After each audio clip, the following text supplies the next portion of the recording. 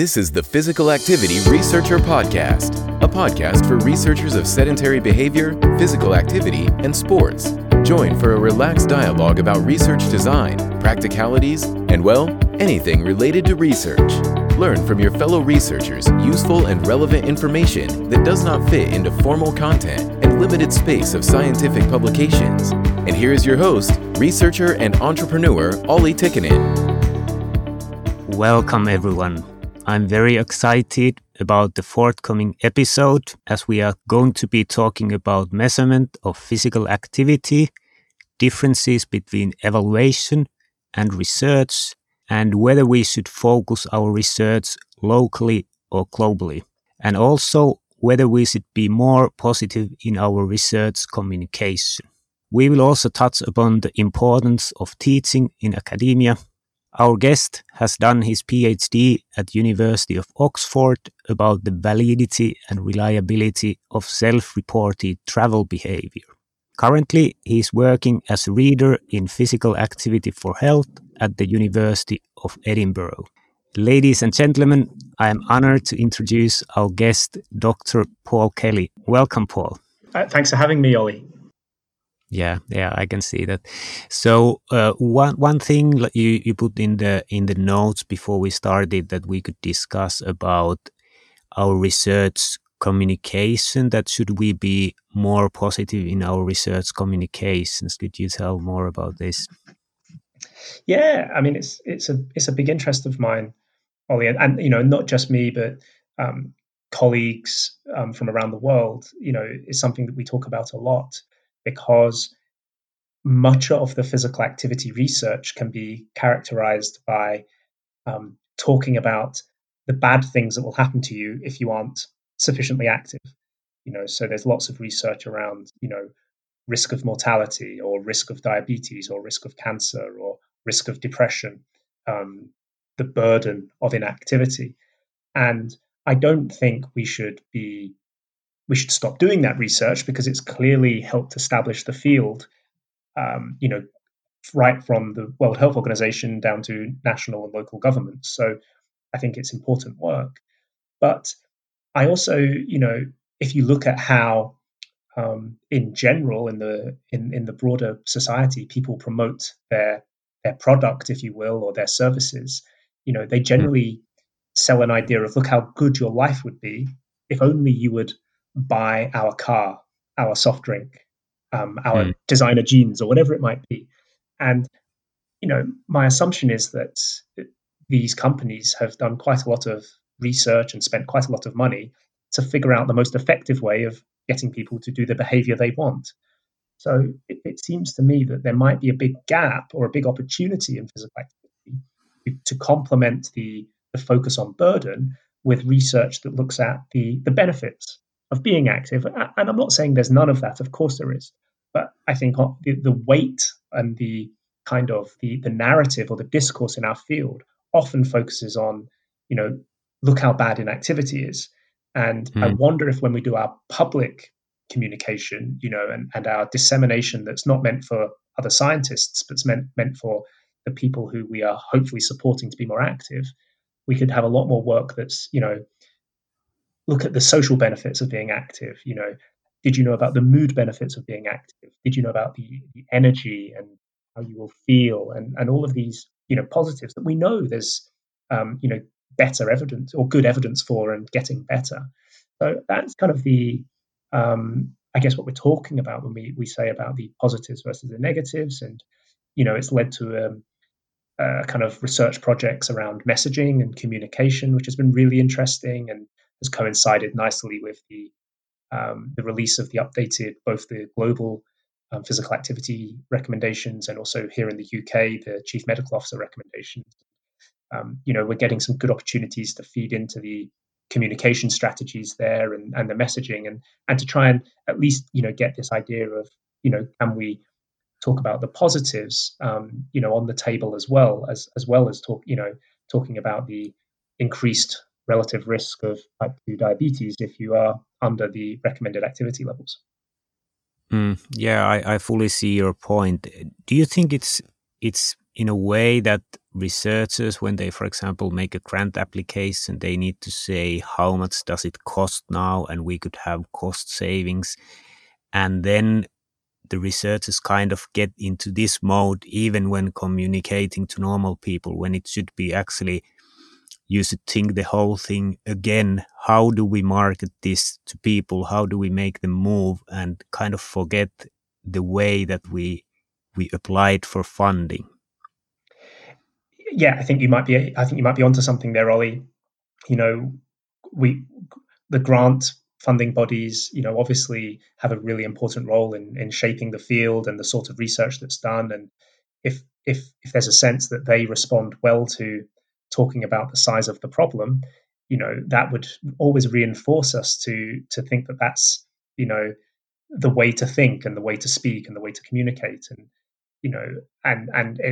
I don't know how to change this. I think it's important to talk about it and think about it. But you know, should we do our conferences where at least half of the sessions need to talk about the benefits as opposed to the harms? Or is it about us all agreeing that we need to have you know strategies and approaches that help us, like you say, shift that way of thinking when we stop talking to, maybe policymakers do want to know about the size and the cost of the problem, Mm. but maybe we need to be able to adapt to our audiences so that when we're then talking to the public or maybe to patient groups, we go to a different folder in our brains and and pull out some of the positive research which might resonate with them a bit more. And isn't it that it's always just the other side of the coin? If you're talking about costs of inactivity, you could, in the same way, just talk about savings of being more active. That it's the same thing. It just depends which way you tell the story. Absolutely, and I think there is there's some really good health economics that does talk about the value of activity.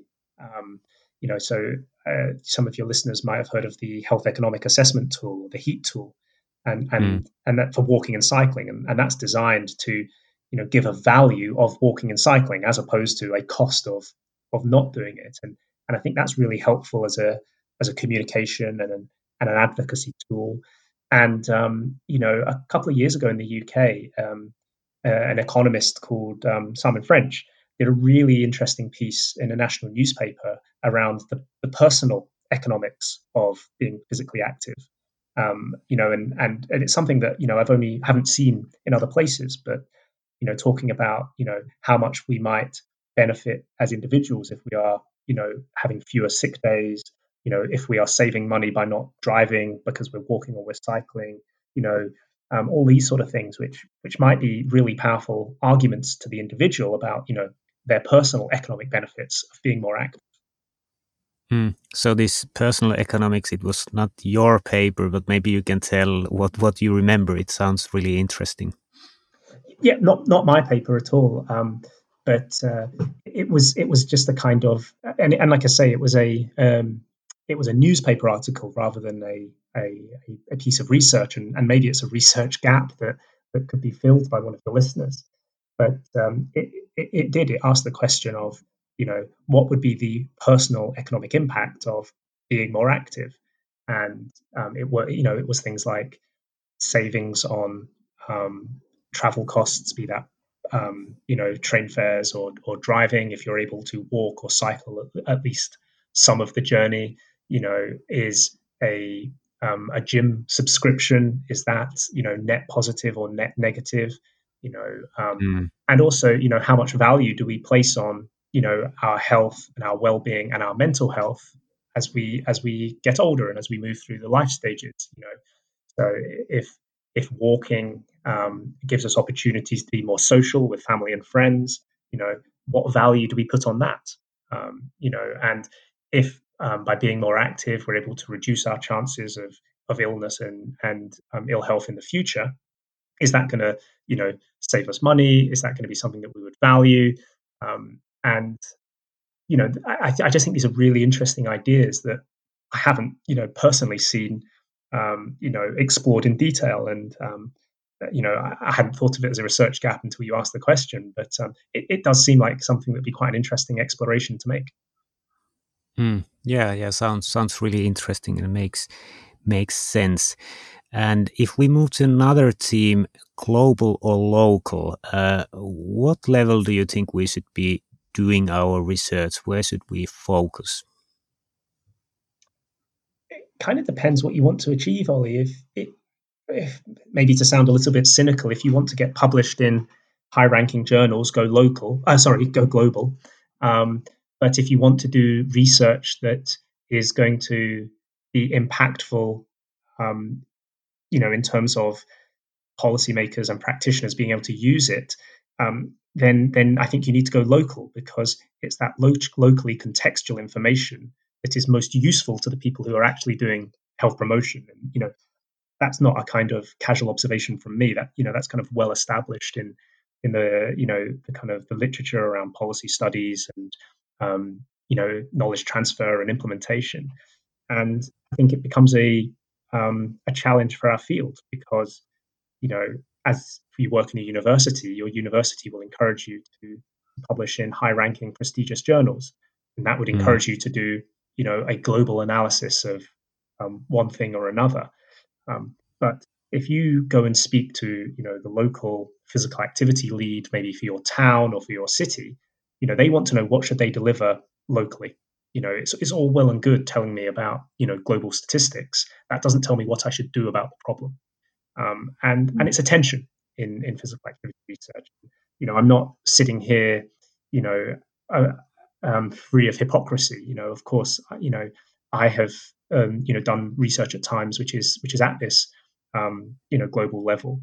So it is a challenge, and I think it's something that I would like to see more of a conversation about, in our field, because at some point we actually need evidence on what to do, rather than just describing the scale or the size of the issue.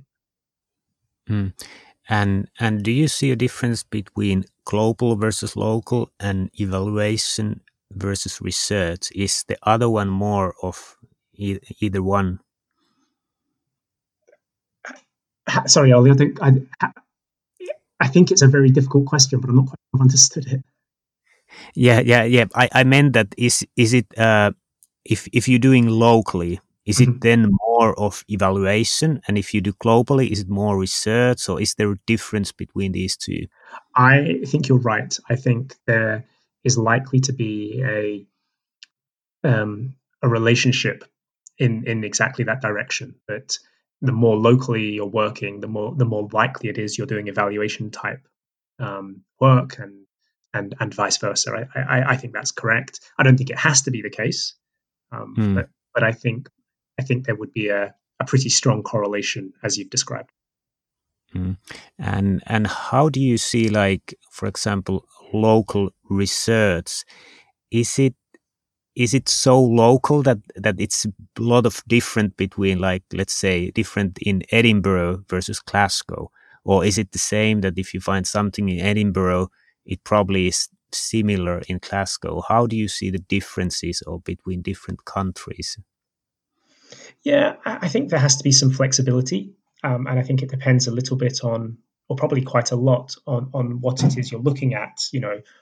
What what factor or what determinant or what strategy. So to take your example of Edinburgh and Glasgow, there'd be some things which I think would be quite similar, because, for example, education policy and schools, and if we take that as an example, there's not gigantic differences, and therefore, you know, what you might choose to do in a Glasgow school might be important learning if it works for an Edinburgh school.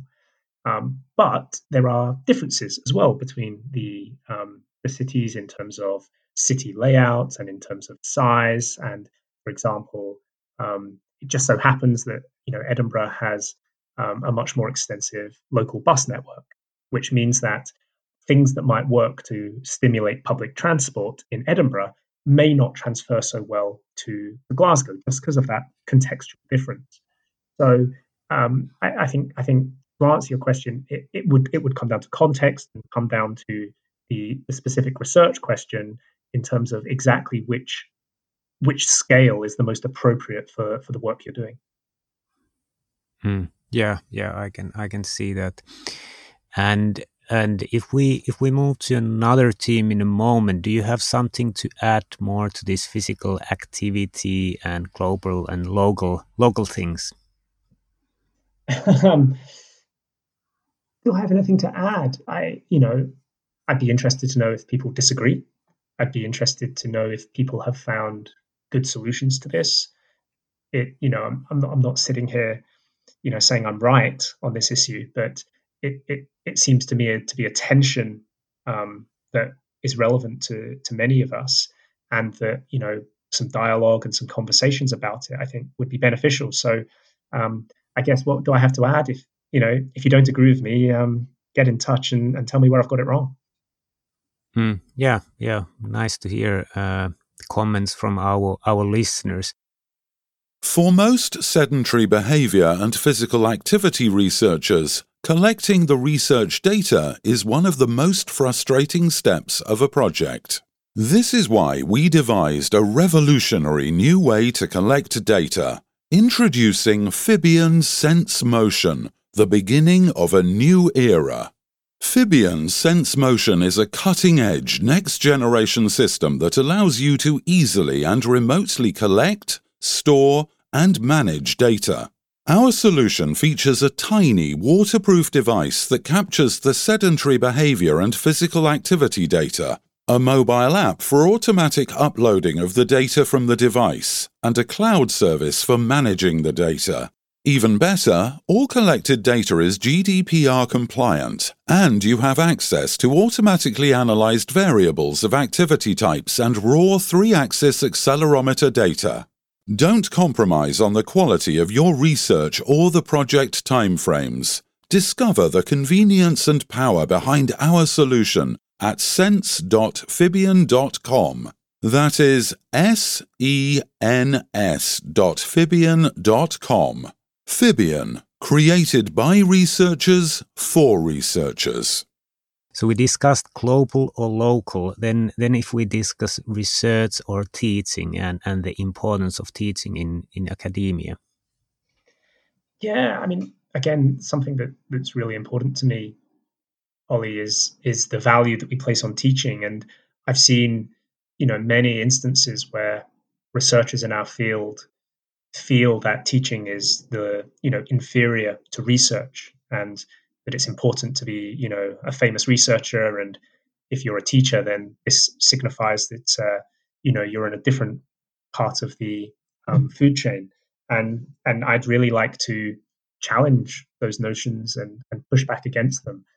I was it probably 2018. I did a session at the Early Career network for ISPA, for the International Society of Physical Activity and Health, and I spoke about exactly this topic because there was clearly a sense that people who'd been asked to do teaching felt that it was detracting from their research, and that they didn't necessarily want to feel this way, but that there was this kind of second class kind of view of these things. And what I'm really keen to do is start that conversation around empowering people to see that teaching is complementary to research, and both should go hand in hand and be seen on equal footing. I think there's a couple of crucial arguments for that. One is that we need to see value in training the next generation of physical activity professionals, researchers, advocates, and that's done through our undergraduate and our MSc teaching. Not seeing, I think to not see value in those things, or to see them as purely supplementary activities, is going to limit the development of our field over the next 5, 10, 20 years. I also think that we should see teaching as a huge opportunity, because if I do a piece of research, I'm never sure how many people read it and whether it really changes anything. But if I teach a class of undergraduates, and let's say there's 20 of them, each year who are maybe sports scientists or are maybe medical students or are maybe physical education teachers.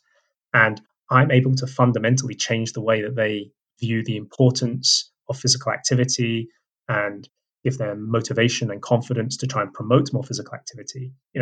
Even if it's only half the class, after 10 years, that's now a lot of people out in the real world who are, doing really important work in physical activity. And I think we don't value that impact anywhere near as much as we value a journal article, in a prestigious publication.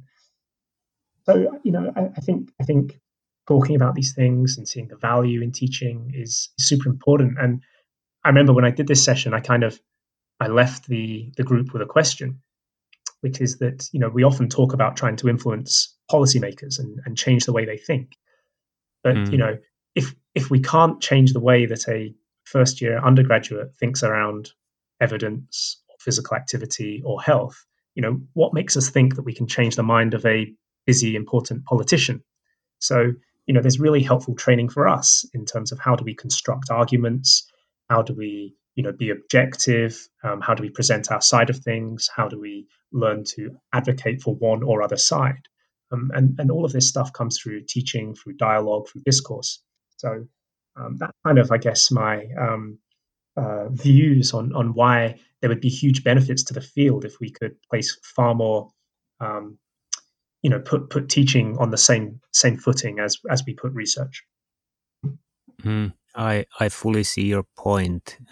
Maybe the problem is related to incentives. Like if you apply for a job in academia, basically you are asked about your publications, the quality of your publications, and then the teaching you need to just tell how many hours or how many years you have been teaching, which doesn't really tell much about the quality of your teaching. So basically, I think the incentives are wrong in academia between teaching and research. Do you see any way how we could improve the situation? I think your comment is very insightful, Ollie, and I think in many cases is a big part of the explanation. I think if we, maybe if we take your example, and if you agree, if anyone who's listening agrees with what we're saying, then let's start by changing the order of questions in a job interview. Let's ask about teaching first, and let's not just ask about hours. Let's ask, what have you learned about teaching? Why do you think you're good at it? What do your students value? So, I think there's small things we could do. I mentioned conferences before. I'd love to see sessions in our international conferences, titled, what are the most effective teaching practices in physical activity and health? Maybe we should do keynotes, which are around, the value of teaching and, teaching practices and things. So I'm sure there are things we could do to change the culture if we were motivated. But you're absolutely right. We also need to understand the incentives and the things that are out there, and if we ever get into positions to change those incentives, to feel that there's a rationale to do so. Mm. And I think in the UK, there's sometimes the students are evaluating the lecturers. Am I right? Yeah, we get annual student feedback and evaluations. That's correct. Yeah, and that might maybe not go always the right way about quality of teaching. I think sometimes students are expecting that the lecturer is entertaining them, that it's entertaining, it's not boring to be in the lecture, and probably their evaluation is affected. How easy was it to pass the course? So how do you see this student evaluations of teaching? Yeah, I don't know if it's the same for your listeners in different parts of the world, but yes, in the UK, we have student feedback, and student satisfaction is something that is drives a lot of policy decisions. And you're absolutely right that that can be another incentive to teach in a certain way or to examine in a certain way. Um, Personally, I think it's about expectation management. It's about treating the students, in a very fair way, in a very transparent way, and trying to include them in the educational process rather than, kind of see them as, just people who are passing through your university or your course. Um, I think it's helping them through that dialogue to see the value in what you're trying to achieve, in terms of learning outcomes, learning objectives, rather than, what was your exam mark at the end. Um, and, you know, but of course, all of that stuff, at the moment there's a danger that that's up to the individual to decide, how they go about that. And so, like I say, if we could have more discussion, discourse, dialogue within our field about, how we want to teach and be taught, then, I'm sure there's fantastic practices and examples already out there that would benefit all of us. Mm. And do you see it's a problem that kind of market economy that the universities, they get more money, more students come in, and basically in some universities more students come when they can get the degree quite easily. So it's kind of different incentives for the university and education as a larger entity. Yeah, I mean, like you say, Ollie, a mismatch of incentives is, always going to kind of create a challenge. Um, the I'm no expert on kind of the market forces or the market factors that and how they um, impact teaching and education and higher education. So I've got to acknowledge that, and I think it's about you know understanding the situation and doing our best to work within it. There are kind of financial and incentive and market factors at play in terms of physical activity levels, and what we need to learn to do is how can we do the best physical activity promotion and support physical activity in the best ways, in acknowledgement of those factors, rather than sort of saying, we must change them, because I think we've got to be realistic about what is in and what isn't in kind of our control. Yeah, I see that.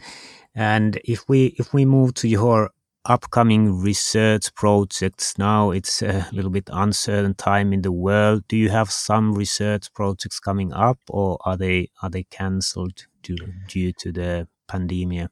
Yeah, a kind of a mixture. We certainly, a lot of our research went online in March. So many things which were planned, for example, to be face-to-face qualitative interviews became online video interviews, and I think we were very fortunate that we were able to continue that work, and actually, in some ways, we found recruitment a little bit easier. People seemed, are slightly more willing to give up their time to do a video interview than come and meet face to face. So there was that was quite fortunate.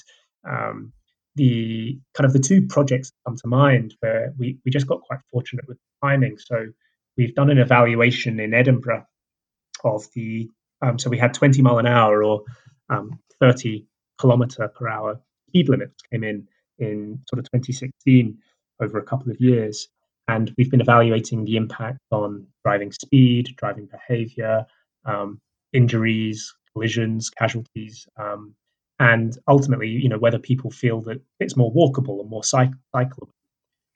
And we're very fortunate that we'd finished data collection. So actually, the last 3 or 4 months have been an opportunity to sit down and analyze those data and write the papers. And we just kind of got lucky that it didn't happen halfway through data collection or something. And then at the other end, we're just starting a project on the provision of e-bikes for people who've been recently diagnosed with colorectal cancer. So this is a project where there's a sense that if people can do some physical activity immediately before they have surgery, and then also in the recovery phase, that might be beneficial to them. So this project was obviously meant to start in the early summer. It got postponed, but now as there's an increased focus on trying to start up the other aspects of our healthcare systems that kind of went very quiet during the emergency response. We've got this opportunity now to see if how many people are interested and how do they use the bikes, and ultimately, do they perceive a beneficial impact on their health. And you mentioned this study about the speed limits. Do you have already some preliminary results you could share with us? Yes. So speeds did change. Speeds went down over a 12-month period by about 1.3 miles per hour. Now, that doesn't sound like a huge reduction because the speed limit had changed by 10 miles per hour. But the modeling and the kind of existing evidence shows that for every half a mile an hour reduction in speed, you can get a 5% reduction in mortality. So that is a really important finding. And I think the reason for this, and I believe it's work by a researcher called Elvik, is it's about the distribution of the speeds. So a car that used to go at 24 miles per hour going at 22.7 miles per hour, doesn't doesn't have a huge measurable impact. But that change in the distribution also represents a car that was maybe going at 41 miles per hour going to 34 miles per hour. You have a biggest effect on the highest speed, and of course, what happens there is fatal accidents become serious. Fatal collisions become serious collisions, and serious collisions become minor collisions, and minor collisions become near misses. And this is why you see that kind of large, excuse me, public health effect on what looks like quite a small change in the average speed. So did I understand correctly that the highest speeds will come down when you limit the speed? That seems to be what happens. Yes, it's the kind of the 80th percentile, or those top speeds. It's the right hand or the right hand side of the distribution curve is where you get the shift to the left. And as you say, this seems to be what drives the reductions in casualties and fatalities. That's an interesting finding, and I think important also in that way. Do you have any other preliminary results that you would like to share? I don't think I can tell you anything else because I don't know the analysis well enough. I know that so I'm leading the paper on speeds. There's a paper on collisions and casualties that is the analysis is almost complete, but I don't know the findings yet. There's a paper on livability. So what to what extent has the area become more walkable, more cyclable, more livable? And there's also perceptions work on the residents. Do they feel more safe? Do they feel more likely to walk or cycle? And as I say, very soon the results will be available from those. But unfortunately, I can't share any findings yet with your listeners because I haven't read the papers. Yeah, no problem at all. So you are doing interesting project. Is there some kind of collaboration you would like to have that could maybe take your work to the next level? Oh, you mean kind of wider collaboration with researchers in the field? Yeah, there might be some listeners who could be interested collaborating. So what could you be looking for, if any? It's an interesting question. I suppose